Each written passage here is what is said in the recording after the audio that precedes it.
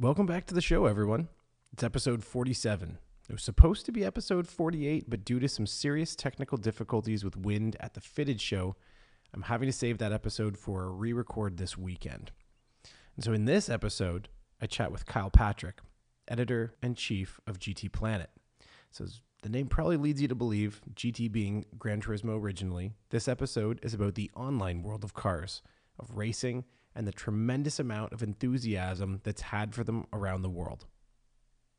We touch on trends in the gaming world and how the online world is integrating some pretty incredible technology to give drivers in simulators some of the same feedback we experience in the real world.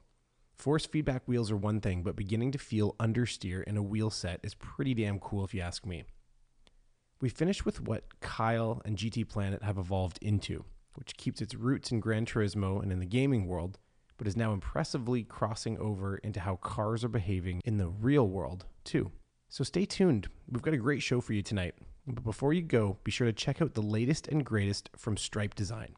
That's Stripe with two eyes. Think about a few famous racing liveries and you'll get it. Stripe's producing some of the coolest socks for gearheads and design geeks alike. They're rooted in motorsport and completely fitting for a boardroom. You may even have a chance to drop some knowledge on the next person who points them out, because they all have a story. Lastly, if you're listening to this episode on release, make sure that you head out to Gamebridge this Sunday. That's Gamebridge, not Cambridge. That's this Sunday, June 17th for Drift Jam. I'll be there doing a few on-the-spot episodes, and I promise there'll be good vibes. In fact, good vibes are mandatory. The location is at 2687 Concession Road A in Brecken, Ontario. Spectator gates open at 9:30 a.m., so get there early. And if you have any questions, just hit up Drift Jam HQ on Facebook and you'll be well sorted. I'm looking forward to seeing everyone there and enjoy the episode.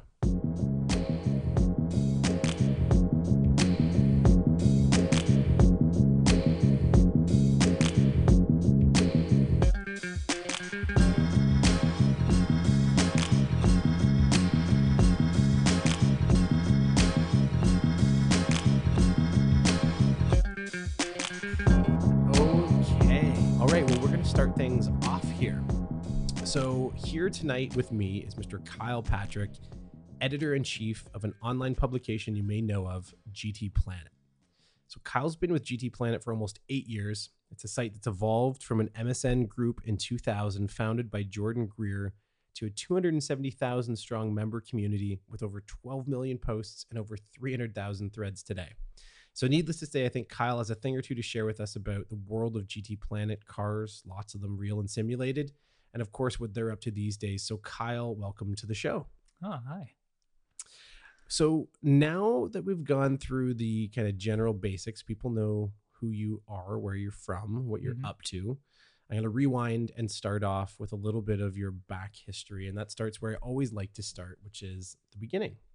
So in the beginning, what was it that got you into cars? So what was it that inspired or hooked you?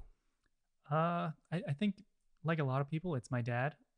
He was really into cars, not so much when I was around by that point, but I mean, he had a lot of great stories to tell from the muscle car days, and he sort of kept that alive in me. He got me like a remote control Porsche 959 when I was about 4 or 5. Nice. And yeah, and then video games were also such a big thing being a kid out in the country. And, you know, he made sure that I had racing games as a steady diet. And so, yeah, that's where it really started. That's awesome. Okay, well, that's a really good question then. What were your first racing games? So my first racing game, I can't remember the exact name of it at this point, but it was on his ancient 486 computer. Oh, wow. And it was like an F1 game, blocky, sort of three-dimensional. I really wish I could remember the name now, but it was this one that I would always try and sneak to play.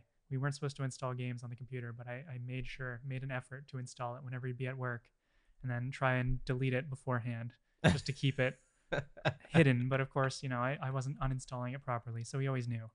But he let me keep doing it. And then, I went from that to Need for Speed a few years later. And then, of course, Gran Turismo. Of course. Yeah. Of course. Yeah. Well, it's funny now that you just mentioned that, and it kind of dawned on me. I just read an article today It's from back the kind of end of May, but it was Benjamin Hunting, who's a great writer, writes for some pretty fantastic publications. He had an article that he'd posted on Auto Guide, which was the top 10 best arcade racing games of all time. Oh yeah. And so I'll just turn that. It's amazing. I can do this now that we're not recording off of my laptop, but he went through, all, I mean, like the title said, top 10 best arcade and racing games. So he's got Daytona USA, Ridge Racer. There were a number of these. I was a bit sheltered in the fact that we didn't really have a video game console until we had a Nintendo. I wasn't really allowed to play it. I was the younger of two siblings, and I really didn't get into playing video games until I was in college, which is, I know, crazy for a lot of people, but so I didn't get much exposure to these. But then I remember seeing them or seeing my friends playing Sega Rally Championships, Cruising USA. Yeah. I think that's unmistakable. There may have been an arcade in one of the small towns near us that I actually got to sit and play and sit behind the wheel on that one, which it was like that was a force feedback wheel, I think, back in those days. I think so, and it definitely had the shifter too. It did have the shifter, which was nice. Yeah, San Francisco Rush Extreme Racing. I don't remember that one. Or Outrun. I don't remember that. Sega Super GT. I wish I could say I remember that, but I don't. Ivan Ironman Stewart's Super Off Road. Spy Hunter, of course. Yes. Spy Hunter I did play, and that was only because of someone's older brother. I remember playing that. Pole Position, so 1982. Oh my God. It's older than I am by a year. It doesn't look that bad for 1982. It looks pretty decent. Yeah, and so many of these I'm remembering from the Palladium days. Do you remember Sega City in Mississauga? Well, I remember that it existed. Do I remember ever having been there? No, because I certainly didn't get to do that. Yeah, they would let you. They had 8 moving sleds for Daytona USA, and you had to pay extra to race in that. And then if you won, you got like a little car keychain. It was very cool. Your trophy. To, like a kid, like that was the coolest thing to do. But that was when arcades still existed. Right, people had to leave their homes to go play arcades with some sort of wheel-based input if they want a racing game, right? Yeah, or hold a simulated gun to shoot things at a real arcade too, like dinosaurs. Yeah, of course, dinosaurs. Yeah, or like I say to my son, it's a water squirter. It's not a gun. Yeah, and he looks at me. And he knows it's a gun. Yeah. Okay, so anyways, we're getting back to the beginning. That's always so interesting, and especially from a gaming perspective. What it was that you initially got into. I'm trying to think. Oh, I don't want this to be too boring for everyone. I'll try to remember what it was, the first game that I remember playing. I mean, I think honestly it was probably Mario Kart was one of the first like actual racing games that I ended up getting into with anyone. And then later on in life, even in college, that ended up being a great 4-person drinking game too. Oh yeah, Mario Kart was the game to play in college. And in university, my roommate and I, we had a corner room in the floor, and we just left the door open, and we had GameCube and Mario Kart and 4 controllers, and it was just that's what we did at least once a week. That's awesome. It was between us, I think. I mean, I sound very dated at this, I'm sure, but it was GoldenEye. It was multiplayer GoldenEye and Mario Kart were the two, and Virtua Tennis on Dreamcast. Those were the ones that we played a lot of. Those are the gold standard, really. They were all, I mean, entertaining and great for a bunch of idiots to just waste some time when we should have probably been studying. I digress. Okay, so we know what it was that hooked you now. What was the first car that you either owned or you purchased? I mean, what was it that you got? Like, what was the first thing you got behind the wheel of? So technically, the first car I learned to drive in was my dad's '96 Hyundai Accent. Whoa. Yeah, it was like this weird pinkish shade of red. Not even 100 horsepower. No power steering, which was interesting. All right. And I grew up out in Hamilton, and the way he taught me how to drive was just he'd pick us up on Friday, for the weekend, and I'd have to drive up the Hamilton Escarpment at night, and that was my training session. So it was sort of a trial by fire, but it was great. It was an interesting learning experience, let's say. I like it. So, okay. Did you ever start tinkering with cars? Were you ever working on cars? Is that something that you were interested in or you got involved in when you were growing up?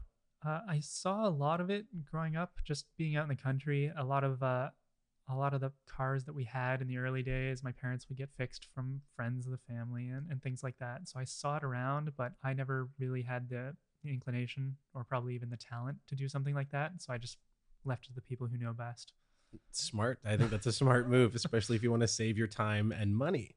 Yeah. I didn't do any tinkering when I was younger either, and I mean, still, even on engines, I've refrained from a long time, but I did like getting into some of the bodywork and suspension.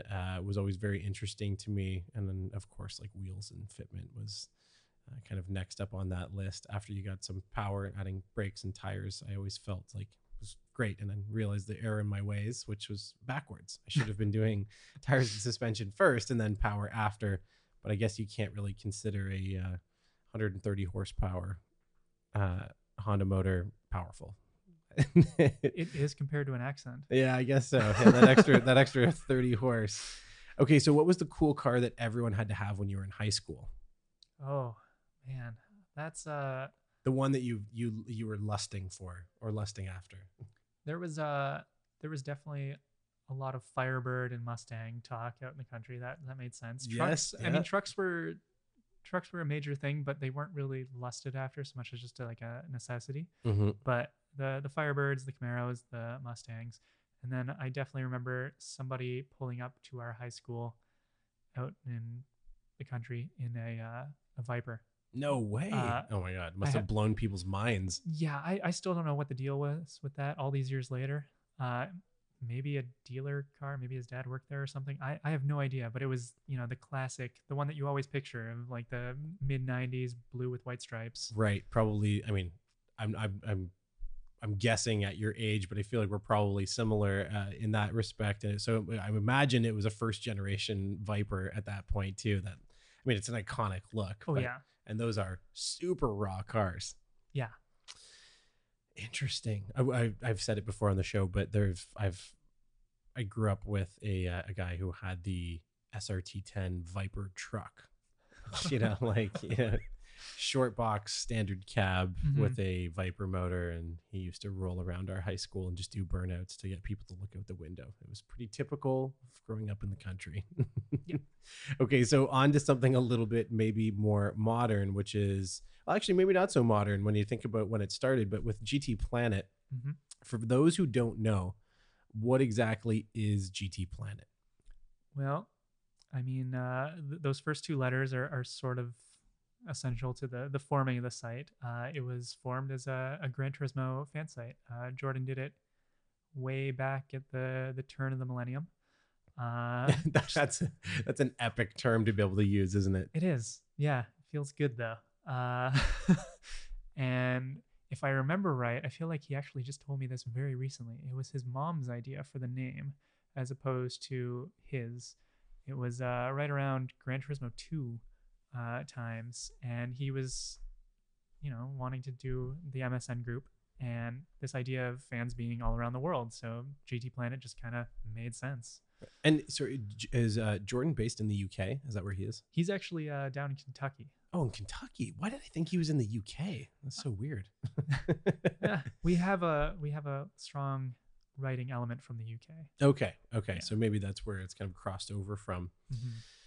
And you'd mentioned how it all got started. I mean, how did you get into journalism? So you're editor-in-chief at GTPlanet. So you have oversight to a pretty broad spectrum of both topics, coverage, and a lot of volume of content too. So, getting into that from a journalism perspective, I mean, what was it that got you that your first kind of, or, you found your footing in terms of journalism? Honestly, just volunteering with the website. As far back as high school, I did decently in English. My teachers thought I should go for that, going to post-secondary, and I just was not interested. Then going to school years later for advertising, I really enjoyed copywriting, that aspect of it, as opposed to the design. I still love design, but copywriting always felt like a fun little additional thing that I never really realized I enjoyed until then.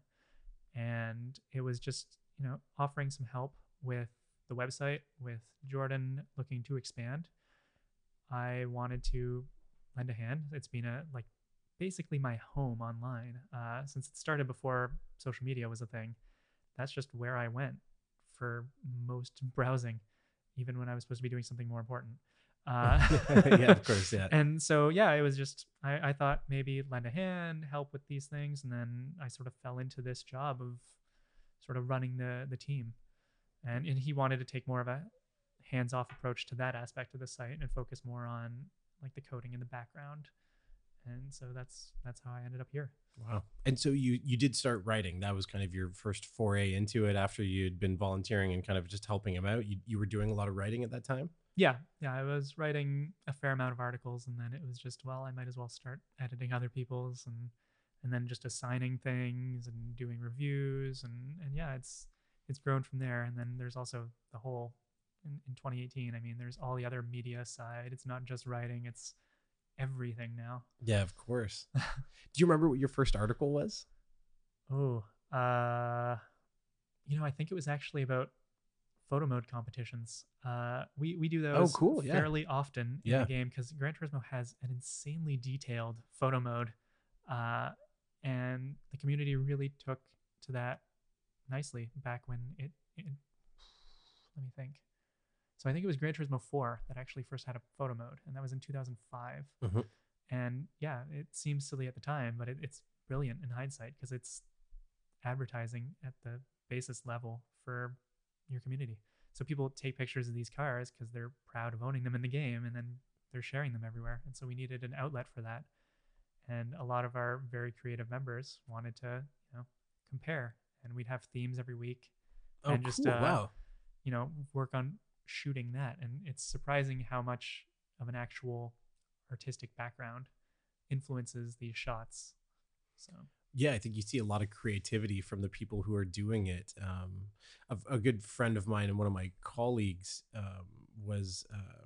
he was more than a community manager, but he ran the Need for Speed community, and they're kind of like photo mode, but also, now I'm going to butcher it, but they're I want to say, for lack of better terms, kind of their replay modes, and being able to create your own little mini movies out of your own kind of driving experience with these cars became an entire subgenre of use in the game that people were starting to identify with and spend more time doing that than they were campaigning in the actual game itself. And did you see that, or have you seen that as well from the GT perspective as you've been writing about it? Yeah. The we like to point out that the photo mode stuff, we have a bunch of different sub forums, and I apologize for getting super nerdy here for a few minutes. Right. This is the place to do it. So we have a few sub forums in the community for each game. It'll be like, Gran Turismo 5 tuning, Gran Turismo 5 photo mode. Photo mode was usually one of the most popular subsections. And now in the latest version of Gran Turismo, which is GT Sport, they finally have a livery editor. And cool. That is, wow, it's taken that long for them to add something like that. No kidding. Yeah, but well, I mean, it's good that it's here. They've done a really good job with it. So that's nice. And other games too, like Forza, for example, has a livery editor, and there's an entire community dedicated to that. And they've really fostered that. The developers have too, because in that game, you can make money in game based on people downloading or using your liveries. And so there's just these people who that's their main goal in the game. Like, they're not even making money off of the traditional races. They're making it through that and selling their liveries. And it's the same with tuning, with setups with that. People sell those. Like it creates Holy shit, I didn't realize that was happening too. No kidding. Yeah. So it's really, it's an inclusive thing, right? Like it's for people who, I mean, I'm not saying they're bad at racing. They're probably quite good at it as well, but it's just this whole other avenue where you don't have to just be good at racing to enjoy the game and to be able to buy everything in it. Right. Well, I mean, I think that it's interesting because it mirrors what happens in real life in a lot of cases as well, is that you have these people who are super interested in cars and probably in motorsport in some way, shape, or form, or maybe they're just passionate about the design of cars, and they go into just paint and body work, or they now are doing, tuning, they may not be the best ones on the track, but they're supporting this whole culture of, the car community by doing it. And you're seeing that being mirrored in the games as well. Now you're saying that there are, say somebody can sell or is able to sell a livery or a tuning setup. I'm such a noob to it, or I've been so removed from it for so long now. Like, what is the currency exchange on that? I mean, how is that bought and sold? So for example, like Gran Turismo has no economy involved with deliveries. It's you just share it and then other people can use it, Gotcha. which Okay. is very great and straightforward. There's no like hard think about it. Forza, how it works is you have the option to share any livery that you design, Mm-hmm. and then the game keeps track of how many times anybody's downloaded it, anybody's used it, and then there's also like a social media kind of like option Mm-hmm. with that, and so you get different amounts of credits based on that. I think the most is if somebody likes it, you get the most credits, and then every use. So if they like it and they've used it for 20 races, you get credits every time they race. Very cool. Yeah, it's neat to log in and get like a little notification just saying, oh, somebody's used your livery this many times, so here's credits just deposited into your account. It really makes it feel more like a community, which is so much more of a common thing and with online gaming now. Yeah. So, in the same kind of context of seeing these little, I don't want to say that these little, but you're seeing the nuances of a culture coming together, or that it's come together and it's matured. Mhm. What is it from a gaming perspective that you've seen as maybe the most significant leap, in simulators, from simulators to the real world, from the real world to simulators? I know it's a pretty broad topic, but, in significance and the hierarchy of that, is there anything that really sticks out in your mind that's been happening or has happened recently? Uh, ooh, there's a few. I mean, VR is such a cool experience once you do it. Mm-hmm. And provided you don't get sick, of course. Yeah. I know that's a problem for some people. Mm-hmm. I've done it once in Project Cars, or no, was it Project Cars? No, it was in Dirt, and I had the force feedback wheel and the whole pedal box and shift setup, and the VR setup, and it was overwhelming. Like, I was sweating while I was sitting there playing the game, and it was the closest to being a real experience that I've ever experienced. So I can definitely, I played maybe 10 minutes of it, so I've experienced it. But are there gamers that are super committed to that as their only way of experiencing the gaming?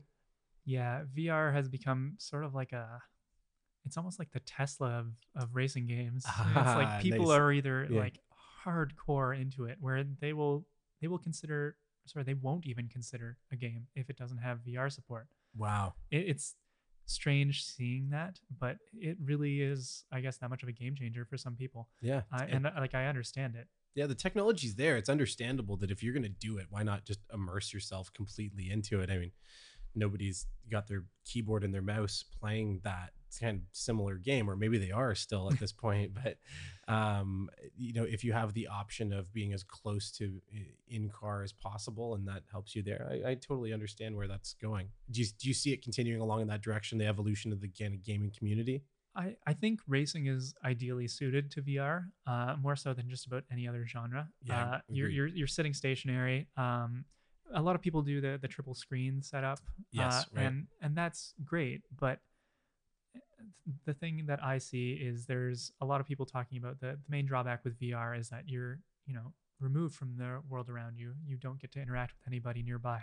Mm-hmm. But if you're playing racing games, chances are you're not anyway. Yeah, I was gonna say the many many hours that I've logged with buddies, playing racing games. It's not a very social activity. It isn't. No, and nobody want. I mean, the guys, a few of my friends listening to this will laugh pretty hard because I'm usually the one throwing them off their game, trying to talk to them while they're racing, and all they want is to be able to have silence and focus.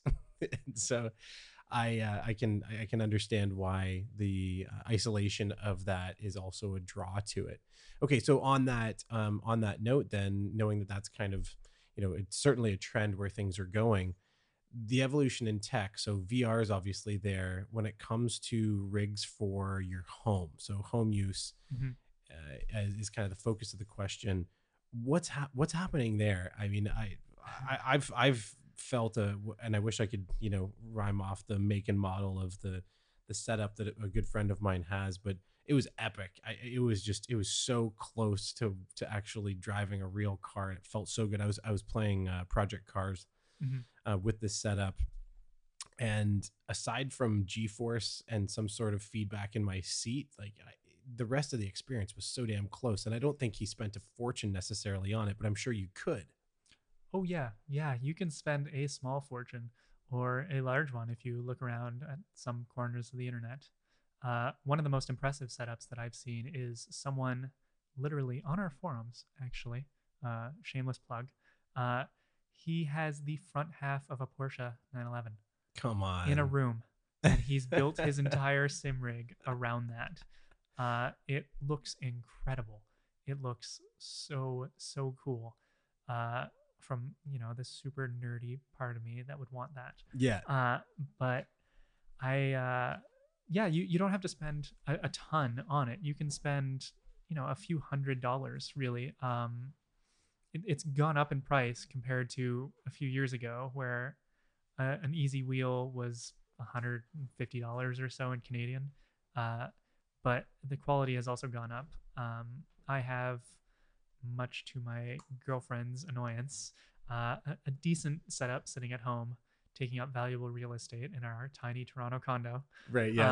Uh, They are pretty cumbersome, aren't they? yeah, and it was very nicely given to me by some companies for review purposes, Yeah. and I've held on to it, and it's fantastic. Like it gives me better feedback than some cars do. I mean, obviously the G forces, like the inner ear senses, those aren't there, but the wheel itself feels really great. And yeah, I think you can do it for a reasonable amount of money. And in terms of hobbies, there are definitely more expensive ones Yeah. out Yeah. there. Okay, so you touched on that, and I've never heard anyone describe it as that kind of inner ear feel. And when you're in a car and having that sensation of lateral G-force, Mhm. the lateral G-force and the road feel, I have felt that in a simulator that Ford has kind of traveled around to a lot of the big auto shows. And I'm sure well, maybe you'd know the technical term for it, but it is this kind of like gyroscopic rig that really, as you're driving, is giving you the movement that you would feel simulated in a car, and the vibration and the rattles of hitting different road surfaces and that kind of stuff. And I think a bit of the lateral G-force, but you still can't get that sensation of speed, of that movement. Have you seen anything, or do you know if there's anything that is being developed or is maybe in some sort of experimental phase that is playing with the inner ear in a different way, the way that VR is playing with our vision? Uh, Not that I know of too deeply. I know the folks at Gran Turismo were working on a very complicated rig setup involving, I think it was 6 or 7 pneumatic devices underneath the seat. That the goal was to simulate the loss of grip at the rear of a car. So simulating Oh, oversteer cool. through the movement. Yeah. And I remember this because I wrote an article about it or edited an article about it a year or two ago, but it was at the Tokyo Game Show. And so it's never come anywhere close where I could see it firsthand. Yeah. But, and I heard it was exorbitantly expensive. Of course. Yeah. But Everything is at the yeah, beginning. yeah. But that one sounded really interesting to me because I think that is the loss of grip is a major thing that doesn't come through no matter what sort of setup you have. But Yeah, I you're mean, so right. That's the one thing that you really miss, is feeling the rear of a car sliding out. Or I mean, or the front of a car, or understeer, or any of those sensations. their new wheel has Polyphony worked with Thrustmaster, one of the Hmm. peripheral developers, for their new wheel that is paired with Gran Turismo Sport, and it has a secondary motor inside that is supposed to simulate understeer. Oh, no way. And yeah, and so it vibrates at this certain frequency. And Kazunori Yamauchi, the Founder. grandfather of Yeah. Gran Turismo, Yeah. yeah, he described it as sort of halfway between a vibration and a sound, and it's weirdly, it's a Very very stoic of accurate. him. He's very Yeah, stoic in yeah, the and first it's a place. very accurate description. And we were driving with it at E3 last year, so just about exactly a year ago, and it was like, as soon as you realize you were asking too much of the front tires, you got this sort of very strange sensation, and it felt like something was sort of wrong because you've never experienced that with a steering wheel in a sim before. But then you realize, oh, that's actually the intentional part of the game. And yeah, it's encouraging to see these sorts of things, because I think it can translate well and sort of give people not the exact idea, but a closer idea of what to expect with the real world. Yeah. Oh, that's so exciting. It's funny. I'm legitimately excited about that as a development because having played and understood what that feeling is like in a couple of different scenarios, that is one of the ones that's definitely missing. That seems like an easy or an easier fix. The rear wheel loss of grip is a really difficult thing. I think that unless you have a very sophisticated and complicated rig and it's the seating's attached and all that kind of stuff, the understeer is one. It's as dangerous as oversteer can be, and if you're learning and it's a simulation, I mean, why not add that to it? That's really cool because that was one of my questions coming into this next set, which was kind of a predictable step in racing technology or racing sim technology for consumers. So I think that kind of answers that one. But in terms of the evolution or progression that might not be so predictable, I don't know that there's a lot of people out there that would have the same kind of line that you have on what's happening in the industry, and you may not be able to say anything about it, but is there anything out there that if you were able to kind of predict or bet on right now that nobody's paying attention to or really isn't all that popular? Is there anything in that world that you'd share with us? In sim racing, honestly, no. I think a lot of the stuff out there is like, a lot of the developers are very upfront about what they're aiming for, and specifically that side of racing games where they're aiming for realism. They're, understandably proud to sort of trumpet their achievements to everybody when it happens. So Yeah, that makes sense. so like, the big thing right now is esports. Everybody loves that, and not so much in the racing genre. It's Yeah. still growing, but Hmm. other genres. And so I think that's probably where this genre is going. Not exclusively, hopefully, but they're sort of adapting and making that more of a viable option with algorithms to decide how clean a racer is. So it pairs you off with someone who's more like you, or as quick as you. And I think that is a really great concept. Gran Turismo, that's what sport is entirely based around. And I think it's a really good idea because, nobody wants to play a game and just get beat constantly. And nobody, I think the opposite is true too. Nobody wants to play and constantly just dominate the other people. Like, it gets boring. So I disagree with that. I would happily sit down and win every time and feel really good about that. But I see where you're coming from on it. So what's happening is the algorithms are starting to even the playing field a little bit more when it comes to real competitors in that sense. And now, just so I'm sure that I'm thinking about it in the right sense. When you're saying esports, again, you can tell just how many video games I play these days. You're talking human to human competition, and in some cases that competition being for for sport, but also for money. And there's, I mean, you've got a lot of professional gamers out there, and I know it from the first person shooter world, and you get the Call of Duty professional gamers that are just phenomenally talented and real, and they're making great money and they're winning. And I wish I could remember the name of the other game that is the pinnacle of esports. Why am I forgetting the name of that?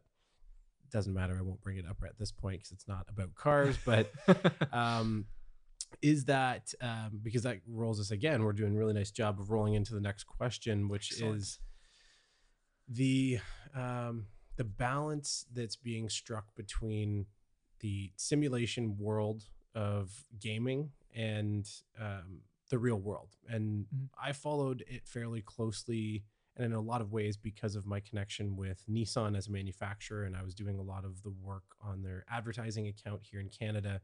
So I had exposure to GT Academy, and I was watching that pretty closely, and I thought that was just such a phenomenal experiment because I had grown up with a lot of people who'd played Gran Turismo exclusively and still to this day live and die by it. And then I've seen a lot of the other camps, but then seeing that translate into real people in real cars driving at very competitive races and in some cases winning or podium or top 10 or whatever it happens to be. Do you see that happening more often, or where do you see that state of the industry living? Because I honestly, maybe I'm not following it close enough, but I don't know that I've seen a lot of that continue on from beyond that experiment No, I or think GT project. Academy sort of, I mean, it proved itself. Yeah. I don't think anyone that was involved with it will disagree with me, and I hope I'm not saying anything too controversial here. Uh, Let it but fly. Yeah. no, I know someone who actually he was part of another website, a smaller group of Gran Turismo fans that Hmm. we all hung out for years online. I know one of the guys who won one year. Yeah, yeah, Wow. it was very cool. He was incredibly quick in the game, and then we found out like, oh man, he just made it the whole way. Uh, but I don't think anybody would be too bothered by me saying that the best part about the GT Academy program, it wasn't so much that people were, learning how to be fast in a race car through a game. It was just that the game was functioning as a very effective tool to find these people with skill sets that would translate to racing. But they like racing is, as we know, is like an incredibly expensive sport to Oh, get it's into. unbelievable. And, Yeah. and so this was a whole new way to hunt for talent and find these people with latent skills that they just needed that opportunity to shine. And I think it did a great job over the years and sort of proved itself. And so, yeah, we haven't heard a whole lot about GT Academy in the last year or two, but I don't think it really had anything left to prove. I think at the point when some of the GT Academy grads were no longer allowed to be classified as amateurs in races, I think that was it. That was like, Wow. what else do you have left to do? I didn't realize that. I didn't realize that was the evolution of it, and that's what had happened. Yeah. Wow. Wow. I yeah, the whole idea of that project was fascinating to me, and I of course always wanted to be that one, but I feel like I'm better in a real car than I am in actual gameplay, but that's just a lack of experience behind the wheel on a simulated world. Mind you, I'm not saying that I'm a fantastic wheelman in a real car either, but I do like to have fun on both of them. Mhm. So is your go-to game Gran Turismo? I know you have you have the origin story of the whole site and the property with GT Planet, but when we talk about it, I like to split it into kind of three categories: full simulation, so closest to real life; Mhm. most arcade like, so the opposite end of the spectrum; and then kind of balance of both. And maybe one does all of them in different gameplay or something along those lines. But Mhm. what's your perspective on that?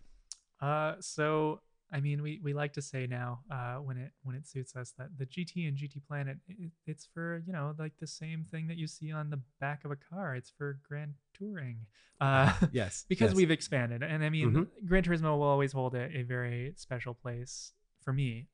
It was the game that got me obsessive about cars, that made me read the details, because the first game had this really cool little feature of just being able to read the info Hmm. and the history of every single model in the game, and so that's stuck with me since then.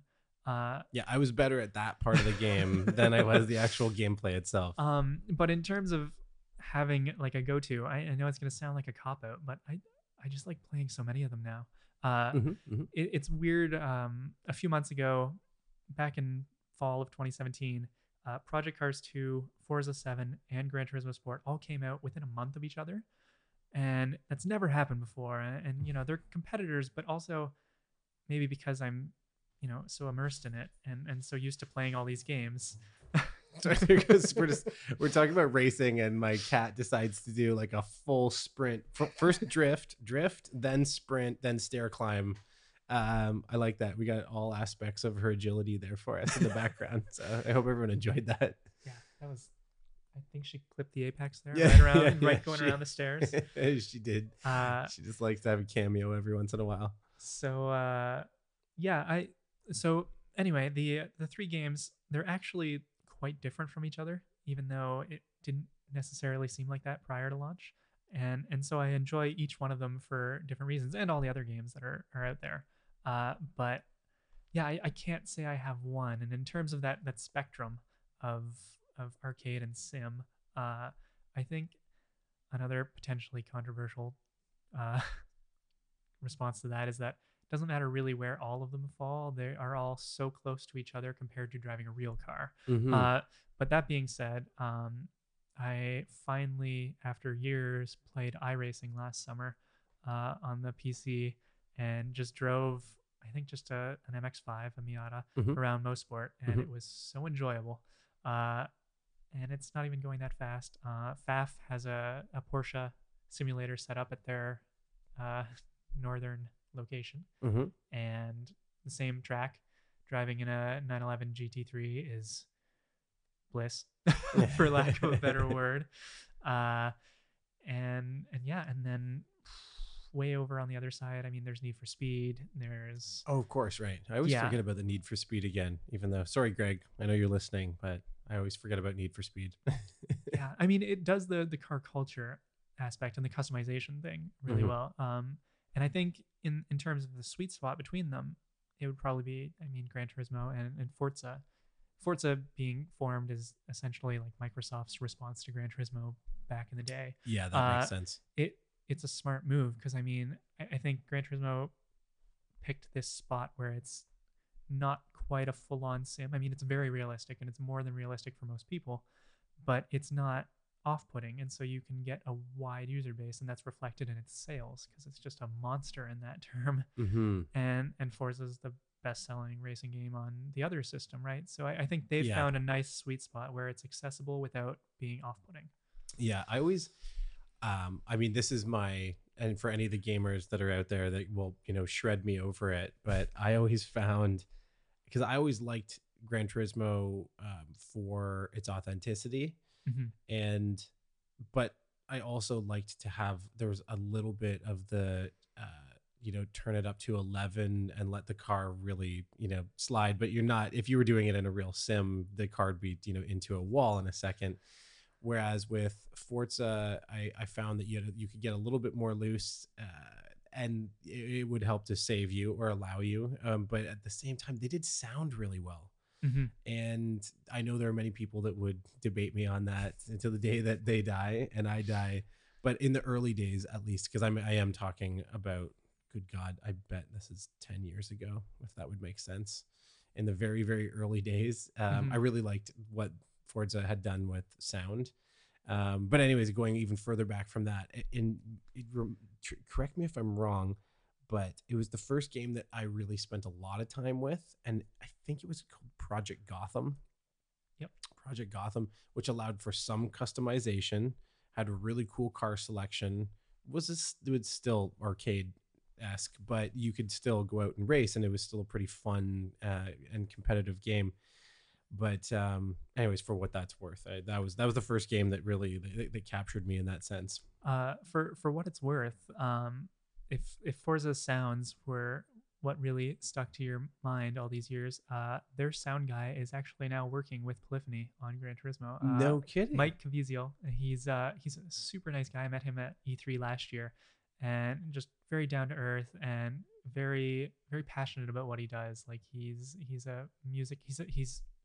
a born and bred sound guy. Yeah. And he really takes the job. Sorry, what was his seriously. name? Mike? Mike Caviezel. Mike Caviezel. Well, Mike, you did a fantastic job on Forza, and maybe it's Polyphony. Mm-hmm. Maybe Polyphony was thinking the same thing that I was, and maybe I'm a little bit right on this, and I'm not afraid to say that right now. So thank you for validating that for me. Okay, so we're gonna move on from gaming because All right. obviously we could talk about this for absolutely ever. And I don't want to scare off all the people who came here to talk about cars. Okay, so and it's perfect because on that, GTPlanet's opened up to a lot of car related both news and journalism outside of the just gaming community. Mm-hmm. So industry news, some reviews over the last year or so. Can you tell us kind of what the future plans are for this side of the site and its focus? I can't tell you too much about that. Aha. But I mean, we've been getting a really good response from that. because we started as a gaming site about cars specifically, naturally our members wanted to talk about other things than these games, especially given the launch cycle of Gran Turismo games. Yeah, Uh, right, right. and so people talk about their cars, and they're very passionate about that, and it's always been a very active part of our community. Hmm. So we thought, it'd be silly to not take advantage of that. And covering the car stuff, it started with news that we could more overtly tie to gaming. But since then, we've discussed a lot of stuff that has almost no ties whatsoever with gaming, and we started doing car reviews. Our main UK scribe Andrew came back to GT Planet from another outlet where he had been doing car reviews in the UK, and now he's been doing those for us for over a year now. Uh, and driven all sorts of things from a McLaren down to more family oriented vehicles. Oh wow. At least until McLaren makes a family car, and then we can maybe drive that too. Of course, of course. Yeah, yeah. You have to. Everybody else is making an SUV. That's a very astute observation. You're very right on that. They have to get into that game. That's where the industry is going. Yeah, if Lotus is doing it, then wait, is Lotus doing that? Really? Lotus is talking about doing an SUV. No kidding. Wow. But wow. Yeah, seeing Lamborghini in the game. I mean, wait, Ferrari is not in the game technically yet. I mean, you can't consider the FF or what's it called now? It's not the FF anymore. Alphabet soup. Yeah. GTC for Luso, right? That's right. Yes. That is exactly it. Yeah. Nice. Well done. They are the outliers, Lotus, and yeah, I mean, Aston's got to get it. Aston's got to get in there. Mm-hmm. McLaren's got to get in there. I mean, they're all going to get in there anyways. I mean, I make jokes, but it's good that Porsche made the Cayenne. Like, I don't care if people hate that statement. Like, agreed. It kept the company. It's made the company more profitable. I think that's a good thing. yeah, absolutely. I think we supply the masses with what they want, so the purists can have what they want. Mm-hmm. Okay, so in terms of reviews, I know that you had some time in a Veloster Turbo recently. I did. Maybe just as a little snippet into this side of what GT Planet's about, maybe give us just a little bit of information on that before we move into what future of automotive state looks like. Sure. So I'm going to have to talk about gaming somewhat with the Veloster because it's actually sort of integral to how I found myself in Austin driving this new car. Okay. The Veloster, so the Turbo and the N both showed up in Detroit back in January, right? Yep. And simultaneously showed up in Forza 7. And that was pretty cool. And Alex from Ketchum, so Hyundai's PR company. Yes, it is. Yes. Just making sure I haven't somehow mixed up the details there. Yeah. So Alex reached out and mentioned it to us, and there was a contest going with something involving the car in the game, and we had covered it, talked about it, and then a short while later he mentioned, oh well, the car is actually being launched, and you guys being in the position that you're in, where you've already driven it in a game, and you cover both worlds, you should come and drive it. That makes a ton of sense. Yeah, it absolutely does. Did, and who am I to say no? yeah, sure. I mean, Austin is not an awful place from what I've heard, and why not go and drive some fun? I'm interested though. So Veloster Turbo, full transparency for me is that I've never been attracted to it aesthetically. I've always had a hard time with it, but then I saw the new design, and maybe it's just a sign of me getting old. But I'm like, God, I still don't want to like it. But there's something about it that seemed a bit more attractive. And maybe if that was the first iteration of it, I may have liked it right out of the gate. But there's this long standing kind of stigma of, it's a Veloster. I'm not interested in it. But so tell me, is it something that I could be sold on? I think so. Mind you, I haven't driven its prime competitors. I haven't driven the GTI or the new Civic Si, but going on the opinions of the other folks, the other automotive journalists that were there, Hyundai has really improved this one, because I mean, So I'm different from you in the sense that I always had this guilty pleasure kind of like the first gen Yeah, I Veloster, think it is where it was polarizing. like, Yeah. there's some really odd angles, but I wanted Yeah. to like it, but Yeah. it just wasn't that great of a drive, unfortunately. Mhm. It was an accent with funkier clothing. Right. Well, and also I admit I've never driven one, so take my opinion with a grain of salt. I went and took an auto share the day before I went to go to Austin, and I took a first gen one out just to get a baseline. Smart. Yeah. And but I'm gonna go back and take just that sound bite, and I want that to be what goes basically up against every statement about the Veloster first gen.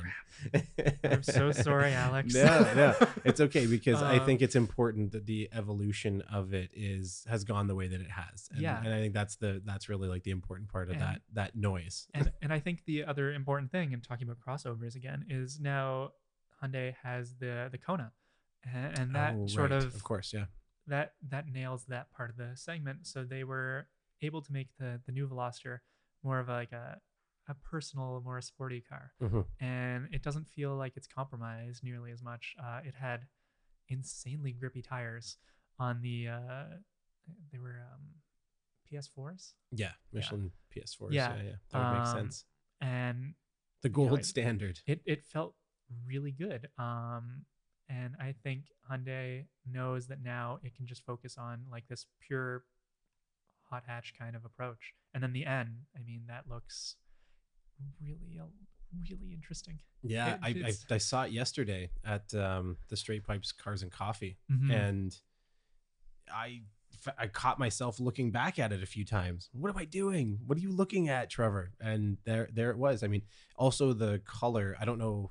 I know it's their hero color, but it was clearly the same hero color of the one that was there, and it's that kind of off eggshell blue kind of color and some pretty wild. Was it red trim? Red striping and highlights.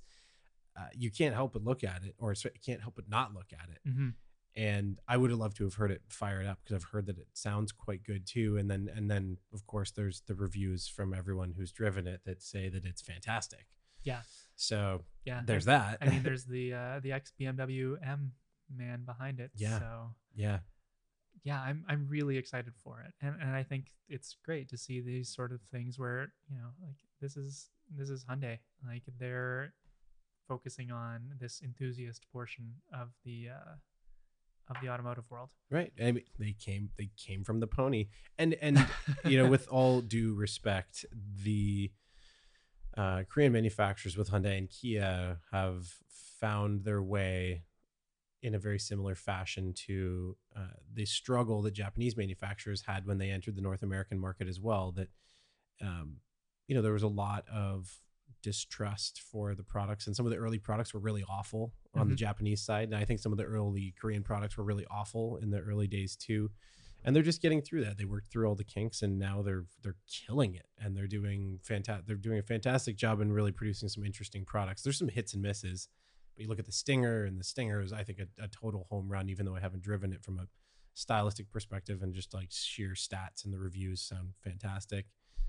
Maybe wrong segment at wrong time to get into a midsize sedan, but this is why I think hot hatch is great, and the European market has always done tremendously well with that, and the North American market, I think, is with the right amount of intensity of kind of marketing push, I think can kind of revive a bit of that too, because you're seeing it Civic Type R, you're seeing Focus RS, you're seeing, I mean, the Fiesta ST unfortunately goes away, but and then the Veloster as well. So anyways, okay, well, that's really interesting. And so we'll be able to see a review up of it on Planet GT soon. Or so GTPlanet. Oh my God, I did it. I knew I was going to do it.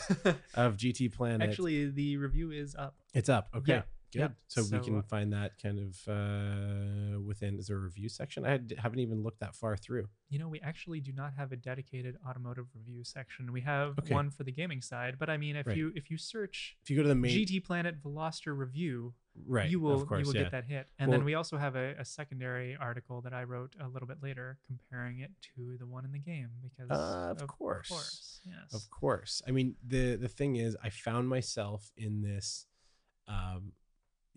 it's really easy to get into a rabbit hole on GT Planet, and admittedly, it hasn't been a site that I have frequented. The competition is so fierce to get anybody's attention online, and so I've got my go-tos. And Mhm. GT Planet just wasn't it until I started doing some research, and I was like, whoa, okay, I'm really impressed with what you guys are up to, and I'm a bit sheepish about saying that it's taken me this long because it's been around for so long, but it's starting to open up because, again, as I admitted earlier, I just haven't been a gamer throughout the course of my life. I've played a lot of games, and it's certainly been why I bought systems. I bought systems so I could play games, racing games and simulators, and that was it. And Yeah. it drove a lot of my buddies crazy.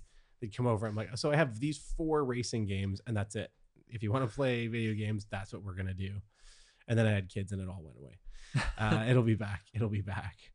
Okay, so do go and check out the Veloster Turbo review, and written by Kyle. Yep. Any video content or written form? No, all written. Right. Video stuff coming maybe someday? Video stuff is in the pipeline. We have to do that. It's just a big commitment and a lot of time and money that gets sunk into it. It is. I did a really cool event back in October with Microsoft. They flew us to the Silverstone circuit in the UK. Way. Wow. To the Porsche Experience Center. Okay. And we drove a bunch of Porsches around the racetrack. That sounds awful. Yeah. awful stuff. Right-hand drive, left-hand drive. Right-hand drive. Uh-huh. And actually really easy to get used to, possibly because of video games. Hey, there you go. Yeah. But the only issue I had, they were all PDK. Okay, that helps. The only issue that I had was going to reverse to park is that I'd keep hitting the door. Yeah. But outside of that, it was actually really easy. But no, video syncing everything up with all the GoPros from that event was I had never done it before then, and so I see all the work that goes into that. So those like one-man shows on YouTube that they do all this stuff, I'm like, wow, yeah, that is dedication. It's a whole other skill set that you have to learn and become very proficient at if you don't want the internet to hate you. Yeah, because they're a lot less forgiving than if it's written. It's very, very true. Yeah, people are lazy, and I think they'd much rather watch video than read in a lot of cases. But then you have your keyboard warriors, which I think we could probably do a whole show on just based on the whole community online when it comes to gaming and racing, and just the flames that I see brewing out of that. But we won't touch on it. We won't touch on it. Okay, because we're getting to about 56 minutes here. Wait, we've been really? We've been rolling on it. Oh geez. I do want to ask you about some of the future state of automotive, and the most important question that we touched on before we started recording is the one that I want to return to, which is, what do you think about all the speculation that our youth simply aren't going to be buying cars, or going to be using car sharing services, and simply not interested in driving? So to borrow from the great guys over at Driving While Awesome, how do we stoke that fire of automotive enthusiasm in them to keep this whole niche alive and well? I mean, you're so closely tied to this and the relationship between that online and offline world, to be cliche. What are you seeing? What's the crystal ball over on Kyle's side say? So two things about that. I'll try and keep it brief. I had no idea we were that far. No, it's good. Go for it. Yeah. So a few weeks ago, I was at Mosport for the race weekend. And what impressed me was that there were a ton of people our age. Sorry, younger than me. Even. We're really old. I'm turning 32 at the end of this month. Okay, we're close. We're close. We're so young. We're so young. But there's people like, barely out of high school that are at this race weekend, and they're there with all their friends and their girlfriends. They're camping out for the weekend. Wow. And I think the thing is like the idea that generation isn't really that interested in cars probably stems from the social media generation. And I get the feeling that the people that were there that weekend don't really care about social media, at least not to the same amount. And I could be wrong, but I just think that there's a lot of people who are just more interested in being there as opposed to telling everybody they were there. I say that as I posted pictures from the Yeah, races because of course. we find our balance in Yeah, doing that too, yeah, though. but I think there is an important side there that is just not being represented, where there's people that care about it, and then the other side of that is the gaming thing. I mean, it tends to skew younger, right, than the Yeah. average car enthusiast, and I've had my racing rig set up once every so often in our place, and I've had people come over and try it. Mhm. And these are people who come over from like my stepdad to cousins, and anybody who tries it, even if they're not really into video games, gets out of it with a smile on their face. And I think cars, again, we talked about it earlier, how racing itself is so expensive. I think that is the big barrier here. And if you can get somebody into it and experience it, then you're probably gonna have them hooked. I saw a little like 6-year-old kid at Mosport, the Radical guys, because the Radical Cup was racing. Yeah. They like sat the little 6-year-old in the car and started it and had him just look around and what it was Whoa. like. And I was like, that kid is hooked for Oh, life. he's hooked for sure. Yeah, Yeah. it's such a memorable moment. Yeah. And so I think that is key, is just getting people into it, whether it's games or real life. Sure. And that transition, I mean, in urban centers, it's clearly more difficult just because of access and roads. And for the most part, driving in the city is awful. And so I understand why people don't want cars in the city, but getting out of the city is one thing, and then having a real and pure driving experience is another.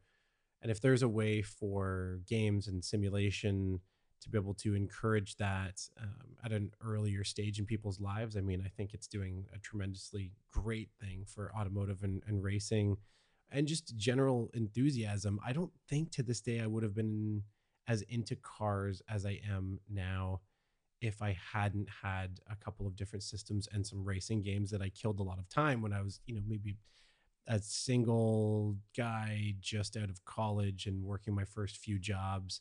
I logged a lot of hours playing, and that was that was my kind of introduction into the world of racing, and I think it gave me enough confidence to want to go and try it in real life, and I knew that it was close enough to the real world as it was simulation, that my confidence was there.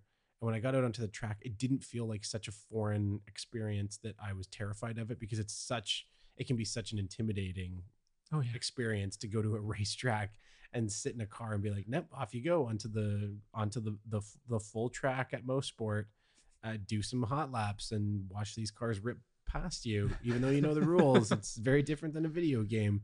But there were things that I did really learn, and also the things that you learn from the real world and take back into the gaming world. When I sat down in my friend's rig and actually had a chance to play Project Cars, and I'd been in some real cars and be able to translate that into the gaming, I was like, oh, well, I'm not really all that awful, even though it's been years since I've gone and done this. So anyways, I totally agree with you. And I think that there are a lot of youth that are very interested in cars, and I think the crossover between the gaming world and the real world is only but helping to make all of that a little bit more real. Is as weird as that sounds between the two. No, absolutely.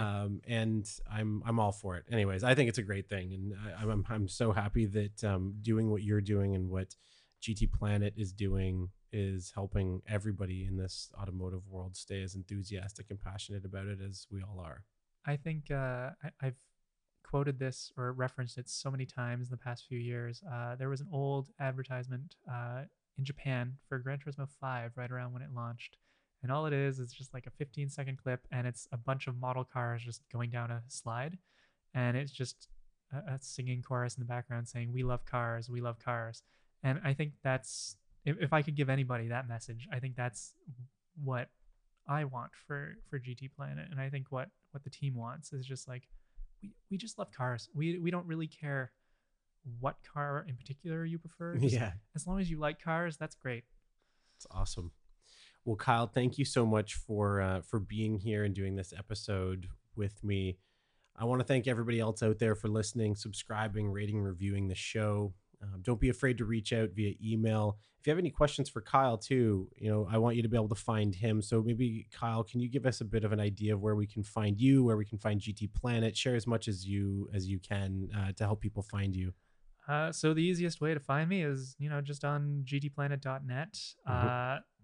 The forums there is where you can find me. I have a really silly username from when I was 14. Yes, tell us, what is it? What is it? Come on. So it's Slipstream, but it's spelt SLIPZTREM. Okay. Well, that's not that bad. I thought it was going to be something far more embarrassing. Yeah, like X. Yeah. Yeah. We all know the ones. So that name in particular, you can find me on Twitter with that. Okay. And that would be, and Facebook, obviously we have a GT Planet page as well, which is very active. So yeah, that's where you can hit up GT Planet. Amazing. Find them all over the interwebs. And for me, you can find me on Facebook, Twitter, and Instagram at The Bucket Seat. You can send me emails at trevor@thebucketseat.ca. Send me questions, episode ideas, or even any guests that you think should be lined up for the show. I'd happily humor all of those. So thank you all again. Kyle, thank you so much for taking the time to do this. I really appreciate you being here. Oh, thank you for having me. So this has been episode 48. I'm your host, Trevor Byrne, and this has been the Bucket Seat Podcast.